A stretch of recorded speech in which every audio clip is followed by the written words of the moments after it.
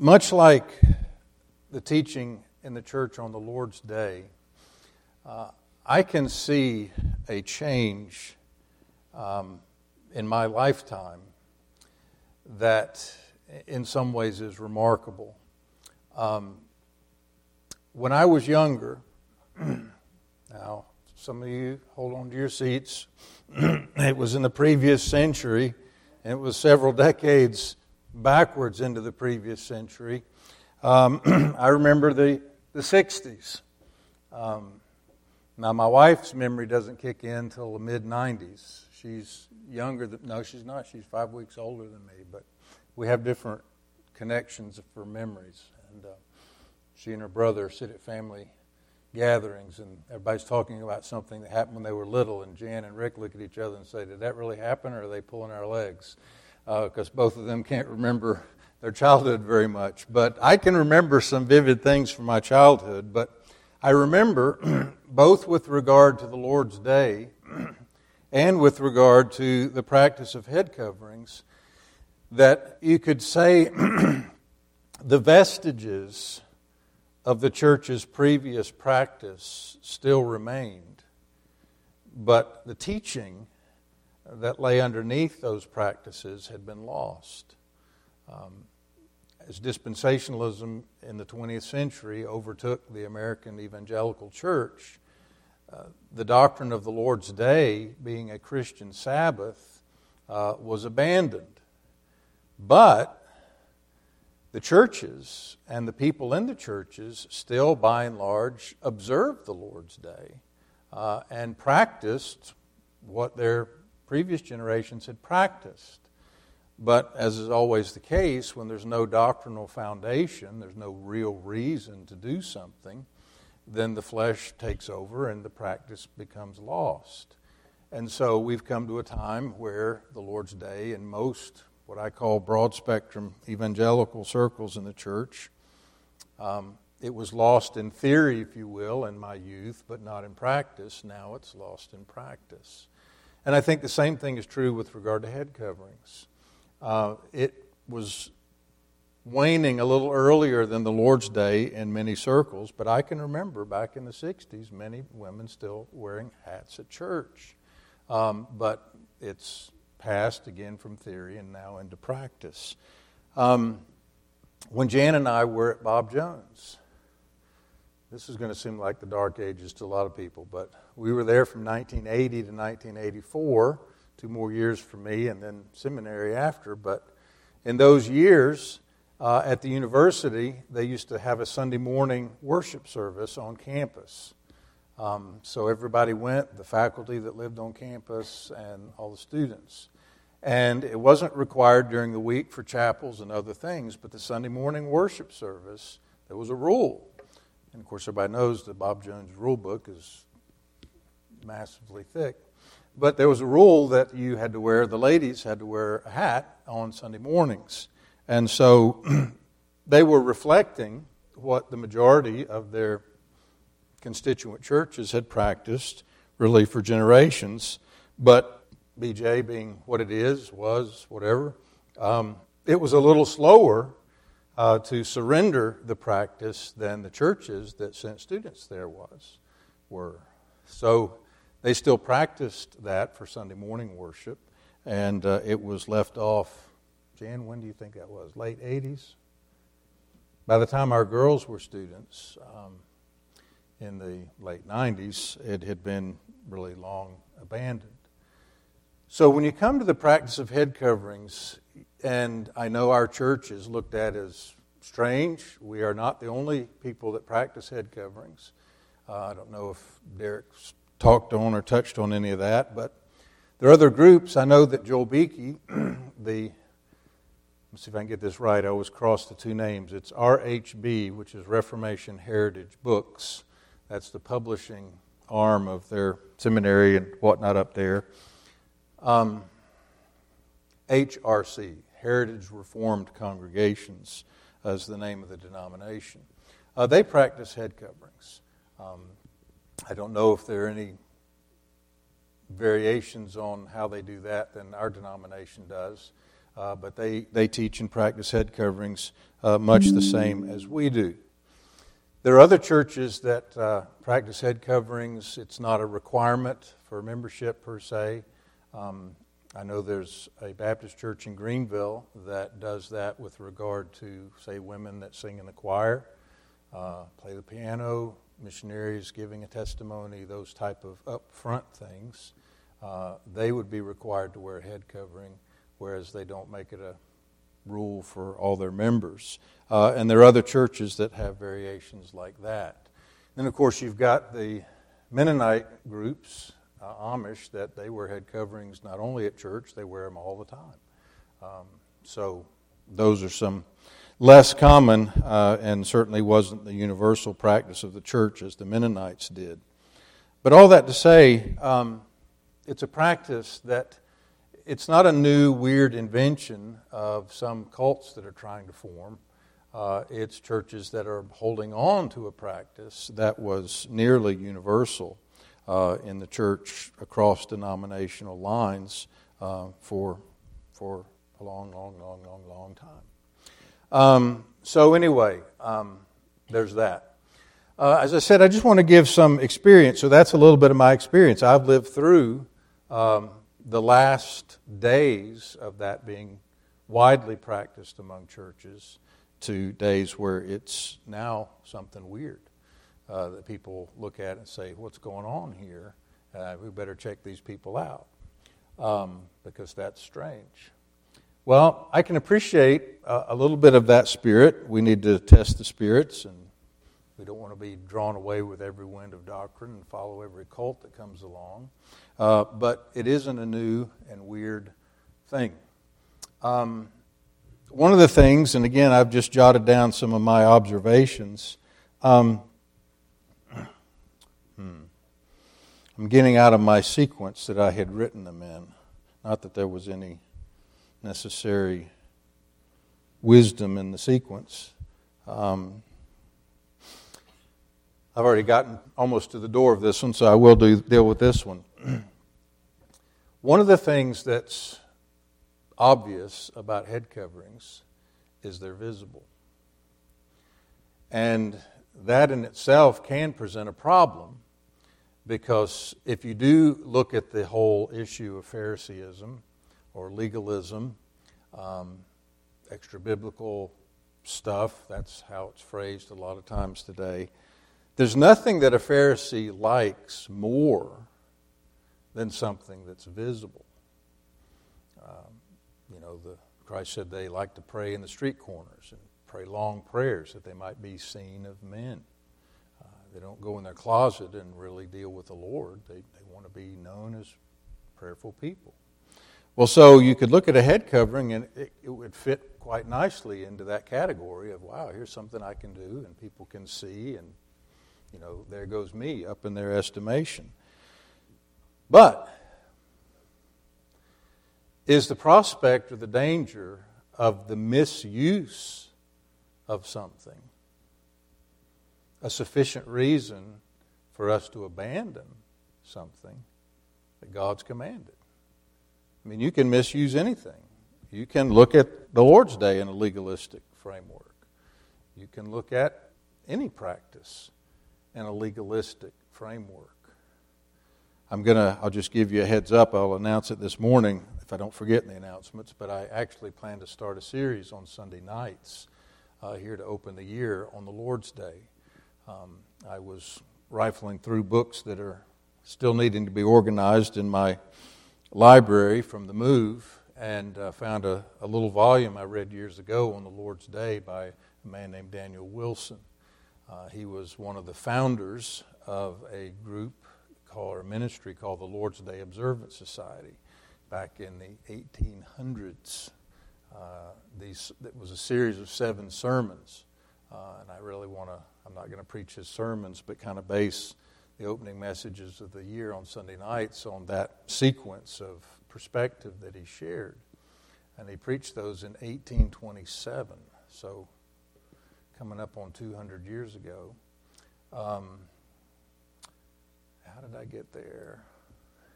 I was going somewhere with that.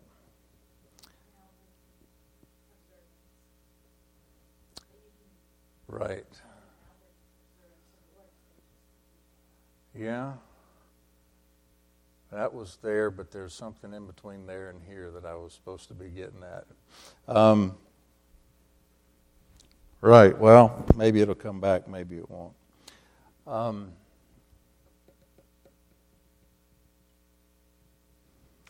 It's gone. That one. I'm going to say that thought somewhere on northern Maine. I watched the map when I was flying back over. We went way over north, over Greenland. And then I was almost west of the northern, we were west of the northern tip of Maine when we entered the U.S. I thought about waving at John Kelly down there. I think we went over his house. But he probably wouldn't have seen me with the window rolled down at 37,000 feet, and it was 81 degrees below zero on the other side of the window. That's cold. Right. Well, that thought's not going to come back. I've given it all the time I can. But the visible aspect of head coverings, I think I was somewhere in the territory of not letting the abuse of something. I found it. I got the thought. Not letting the abuse of something keep us back from pursuing it in the right way. The Lord's Day is something people look at as legalistic. How many of you ladies think that you should criticize your husband for being a legalist if he observes the commandment forbidding adultery? How many of you think that you should get in his face for being a legalist because he actually does what that commandment says he's supposed to do? Anybody going to vote for that? How many think that he's right to do what that commandment says he's supposed to do? Okay, so obeying a commandment doesn't make us a legalist. It's how we make use of the law. It's what we think we're accomplishing with observing those commandments. Well, the head covering isn't one of the 10 commandments. It's not engraved in stone and in the Ark of the Covenant, separated even from the other aspects of the Mosaic laws. But it is a teaching and admonition we find in Scripture. So just because someone can abuse it, can make wrong use of it, doesn't mean that we're released from our obligation to make the right use of what the Lord's commanded. And I think it's important for us to have that view of all of the Lord's commands and all of the Lord's Word. So the dangers of a visible thing can be present, but it doesn't remove the obligations. And it behooves us then to act with humility in all of our observance. When people come, and I've done new members classes on this topic, whether in a class or just talking with people, I try and tell people, we don't have an usher at the door with a stack of hats, just putting hats on all the ladies that come through that don't have one on. And it's not something we want to beat somebody up about the first Sunday they come, or the second or third or fourth Sunday they come. There are other things, perhaps, that people might want to glean about us along the way, and just deal with that along the way as the need or the question arises. So, again, a right way to view and handle it. A couple other parts of my experience. Again, these are just some things I jotted down. During my, not youth, but teen years, when I started paying more attention, if this passage ever came up, preachers and teachers did have to deal with it. How many people have heard that the head covering in 1 Corinthians 11 is a woman's hair? So we got a handful there. Do you ever look at the passage? Again, I might be getting into the passage itself and stealing Derek's thunder. But whatever the passage is talking about that women are supposed to have and to use, men are forbidden to have that. Now, I'm working on compliance. Sorry, I got to pause here. I've been away from y'all for 3 weeks, so forgive me.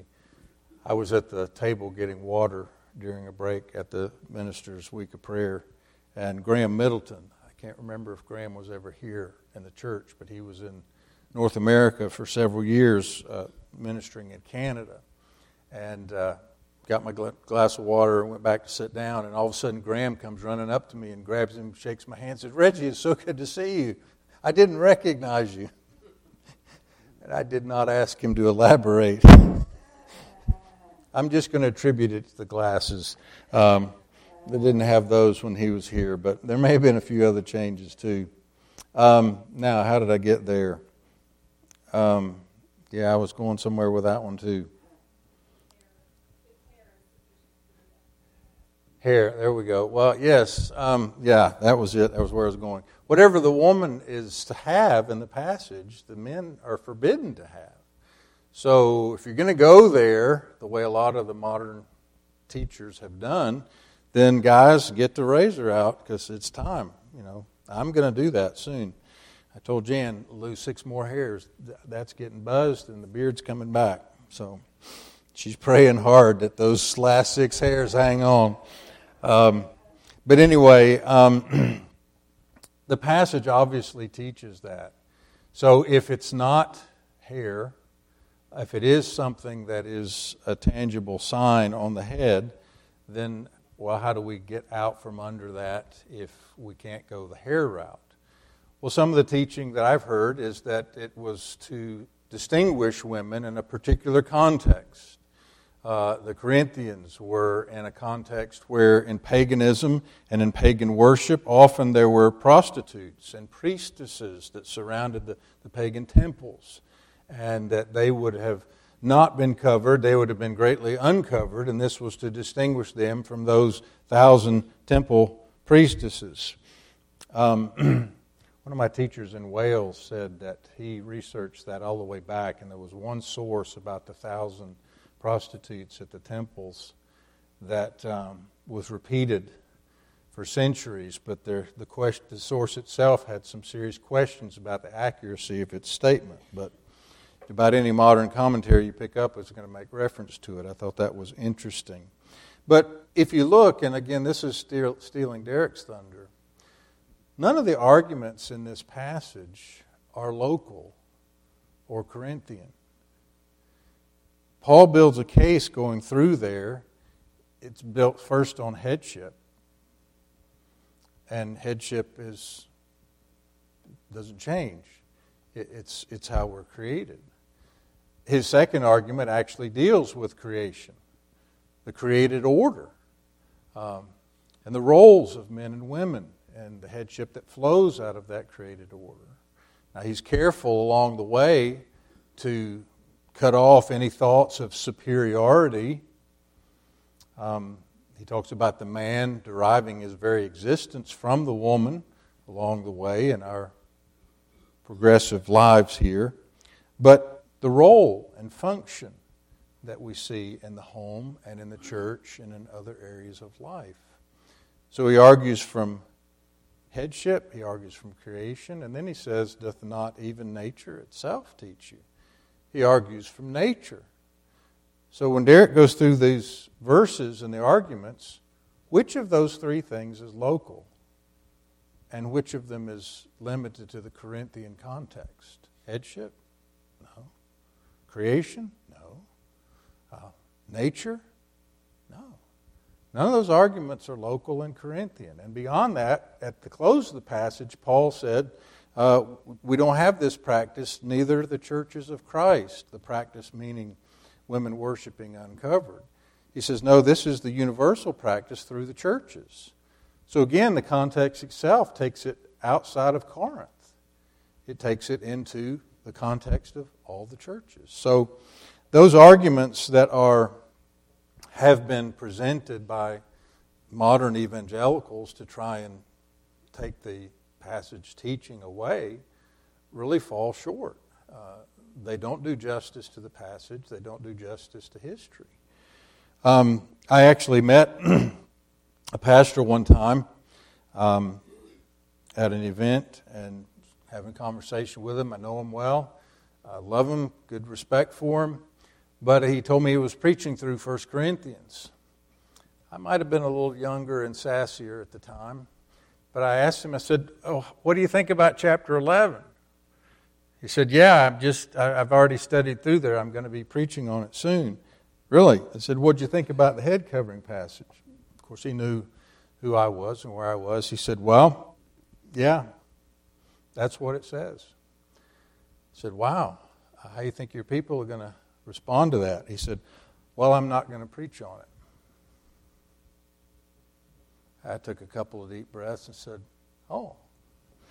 And he said, "Yeah, there's been several issues since I've become pastor that have been difficult and changes we've had to make, and I just think it would be too radical for me to handle that."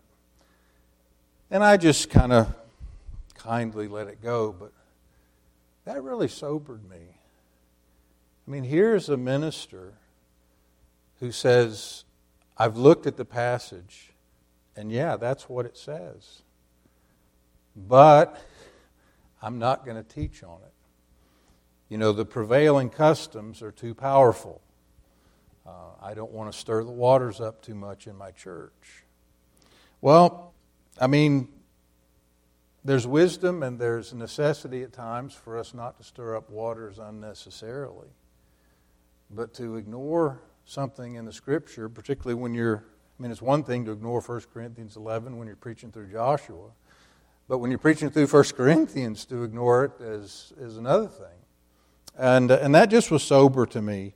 But I think in some ways, even that attitude can be a testimony to the need we have of handling Scripture and handling each other, handling people with humility. You can handle something like this with a flamethrower, and you can handle something like this lovingly, and yet in a principled way, where you're not giving an opportunity for the flesh and for self-righteousness and for legalism, but just a humble seeking to walk in obedience to Scripture, and to do so as inoffensively as possible. Now, we can never eliminate offense as Christians. Paul talks about the offense of the cross. I mean, that's the ultimate offense to the self-righteous heart, the cross of Christ. Our inability to do anything to save ourselves. That's offensive. That's humbling. That lays us in the dust in our depravity. But that's where we are. So we can't ever eliminate offense from the gospel or from the pursuit of obeying the Scriptures. But we need to always let that offense be the gospel. Let that offense be the Scriptures themselves, and not our misuse or our use in the wrong spirit of what we find in the Scriptures. And I think, again, with something that's such a visible thing and something people often want to find to object to, I do think, if I'm talking about some of my reminiscing in history here, both in our days in Greenville and our days here as well, I found it to be not uncommon if people bring up head coverings, maybe visitors that are looking and trying to find a new church and whatnot, that there may be other things that they're not interested in that we have that don't come up as one of the reasons that they choose not to stay with us or choose not to be in membership or whatever. It's rare at times for people to actually tell you straight up what their real reasons are, things that can kind of get made to look a little different than the reality. So anyway, but how do we practice it? I had a couple notes there I think I'm going to skip over. Let me give you one objection and one thing that happened in the very, very, very early years here. When we started the church, most of the people that began attending had come from dispensational Baptist church backgrounds. And I was forever getting asked, how does a Free Presbyterian Church differ from where I'm from? Well, that's where I was from, so I knew where they were coming from, and I knew the weight of a lot of those questions. Calvinism was one of the big things there. Presbyterianism, church government versus Baptist government, that's kind of obvious. Used to be Baptist, now Presbyterian. But one of those topics became the head covering. And so I did a series of lessons on that. There was a couple that were coming at the time. One of these is with the Lord now. They were only with us for a very brief time at the very beginning. But I remember she made a comment to me about the head coverings that I thought was interesting. She said that she had had experiences where women were coming to church and it was like a fashion show. You ladies ever shop for hats? You men ever gone into cardiac arrest when your wife came home and told you what she spent on a hat? That's when you used to could find them, I guess, at Belk's or wherever. You could buy a 3-piece suit and a pair of shoes and a steak dinner for what that hat cost. But anyway, but she said that she had seen ladies that it was a fashion statement and a fashion show, the kind of hats they were bringing out to go to church. I kind of smiled and said, yeah, I sat behind that lady one time. I couldn't see the preacher at all. And I said, I can appreciate that. If you feel like, somebody is taking this in a little bit of a different direction than Paul is teaching about in 1 Corinthians 11, about submission and reverence and the house of God and those type of things, when it becomes all about me and all about fashion. But I said to her, well, I haven't ever had this objection before, but let me just, I guess, look at it this way. If the church is going to address that abuse, if you will, the only answer would be for us to dictate then what kind of head covering everybody wears, and they all wear the same one. And I think that perspective, a legislation on what the hat has to be, is going to be perhaps even more dangerous on a corporate level than the lady here or there that turns it into a fashion show on a personal level. So I thought that was an interesting objection, but I don't think the answer is going to be helpful in that regard. I do know that I don't know of a church that's ever done it, but I think when it comes to camp, you girls that have been at camp, do they have some rules about camp head coverings? Like they have to be, sometimes we want to get as small as possible. My head's covered. I have there's a flake from my biscuit this morning. It's laying up there somewhere. And no, it needs to actually be something we can see. So I guess they have made some statements at camp like that, and that's probably in response to the microscopically invisible head coverings that were coming up. So, yeah, maybe the church has addressed the sombrero mentality on one level, but I guess you can understand a little bit of what might be behind that. Right, well, I'm seeing our time is gone. Good, I've rambled long enough to tell Derek I actually did Sunday school for him. I'm tempted to take questions, but I think I'm going to pass on that because it is getting a little bit toward time to break. But let me just say this. Derek's just getting started. Just going through the passage, I think should be helpful. But if you ever do have questions, don't hesitate. Ask them in Sunday school. You can approach us as a session. You can approach me as a pastor anytime. We certainly want to be available to deal with it. I know it's a topic that is sadly unusual in our context, but again, we don't want to take the mindset, well, if the church has abandoned it en masse, then we'll just go along with that, even though we got something in Scripture that's staring us in the face. We want to have a fear of God instead of a fear of man. So, as one of my girls would say, there's that. Anyway. Well, I appreciate your patience through the substitute today, and hopefully I haven't muddied the waters and just talked a little bit about some of our experience over the years. But trust Derek will be helpful going along into the passage itself. And whoever asked the question, what other questions have you put out there? What topics are you heading toward? These were submitted in private? Oh, in secret. Okay. So you don't have to own up to it. Yeah, well. Sometimes in Presbytery, we make men own up to their vote. You know, a lot of times it's all in favor, say aye, aye, all in favor. Nobody says anything. You get down to the serious stuff. All right, put the hands up. We've got to count. Okay.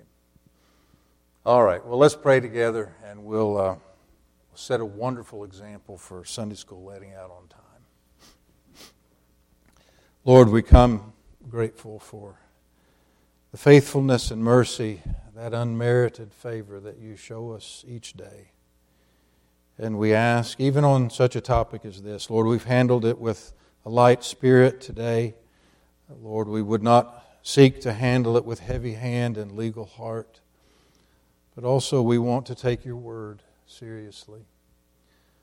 We do want to be ruled by the fear of God and not a fear of man. And we pray that you would help us even in our compliance with your law to do so with a right heart and not a legal heart ever. So give help, give grace even in working through these and many such things in all of our hearts. And we ask these things with thanksgiving. In Jesus' name, amen.